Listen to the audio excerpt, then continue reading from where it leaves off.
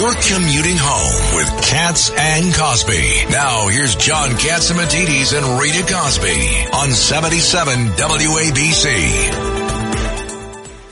Joining us now to talk about who's crossing our border, including a lot of well-dressed Chinese men. What are they doing? Is Gordon G. Chang, one of the great Asia experts out there. And again, his Twitter is Gordon G. Chang. You can check it out there.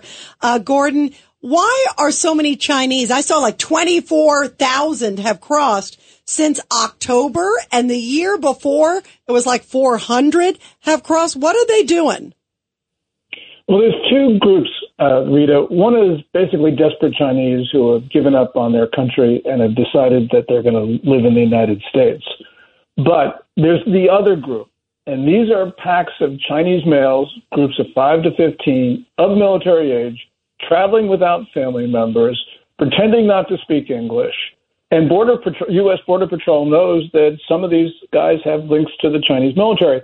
What makes this really disturbing is we're seeing these images of Chinese males and females taking target practice within 3 weeks of coming into the U.S.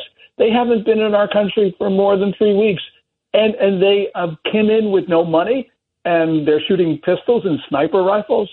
You know, you wouldn't do that if you had arrived in the U.S. and you just wanted to live here. But you would do that if you came to kill Americans. And we got to be concerned that many of them have exactly that intention. Gordon, Tony Carbonetti has a question. So, Gordon, is there any way to track them? I mean, you said just people are watching them take target practice. Where's that happening? It is happening in Idaho.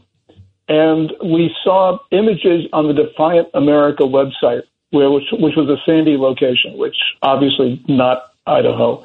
So it's happening across the country. And the Biden administration could prevent these individuals from coming into the U.S. or imprison them, but it's not. It's not even tracking them. So really what's happened is that some Americans have decided to take matters into their own hands and are trying to get the documentation to show everybody else that we got to start defending ourselves because this really looks sinister. Are they claiming political asylum? Is that the gig?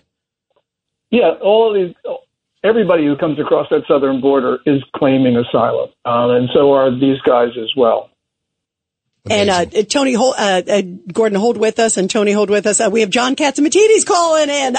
John, your thoughts on all of this, because I know how concerned you are about the border. Well, I just came off the board meeting, but I wanted to call in, and the border is very, very concerning. I have a meeting coming up with some very high-ranking Democrats. And, what I plan to tell them is I believe in immigration. I'm an immigrant, is what I've been saying all along. But if you want to bring in 1 million immigrants a year, they have to go through an Ellis Island type operation, and we have to know who they are and who's coming and going. And I think the American people will be happy if we do that. Yeah, by the way, are the high-ranking Democrats, are they higher ranking than Governor David Patterson, who's sitting here in the studio and very well dressed today, John? I should take Governor Patterson with me, and maybe I will.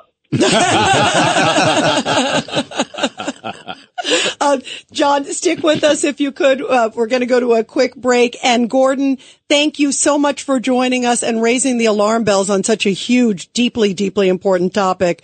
Gordon, thank you very, very much. And John, stay with us.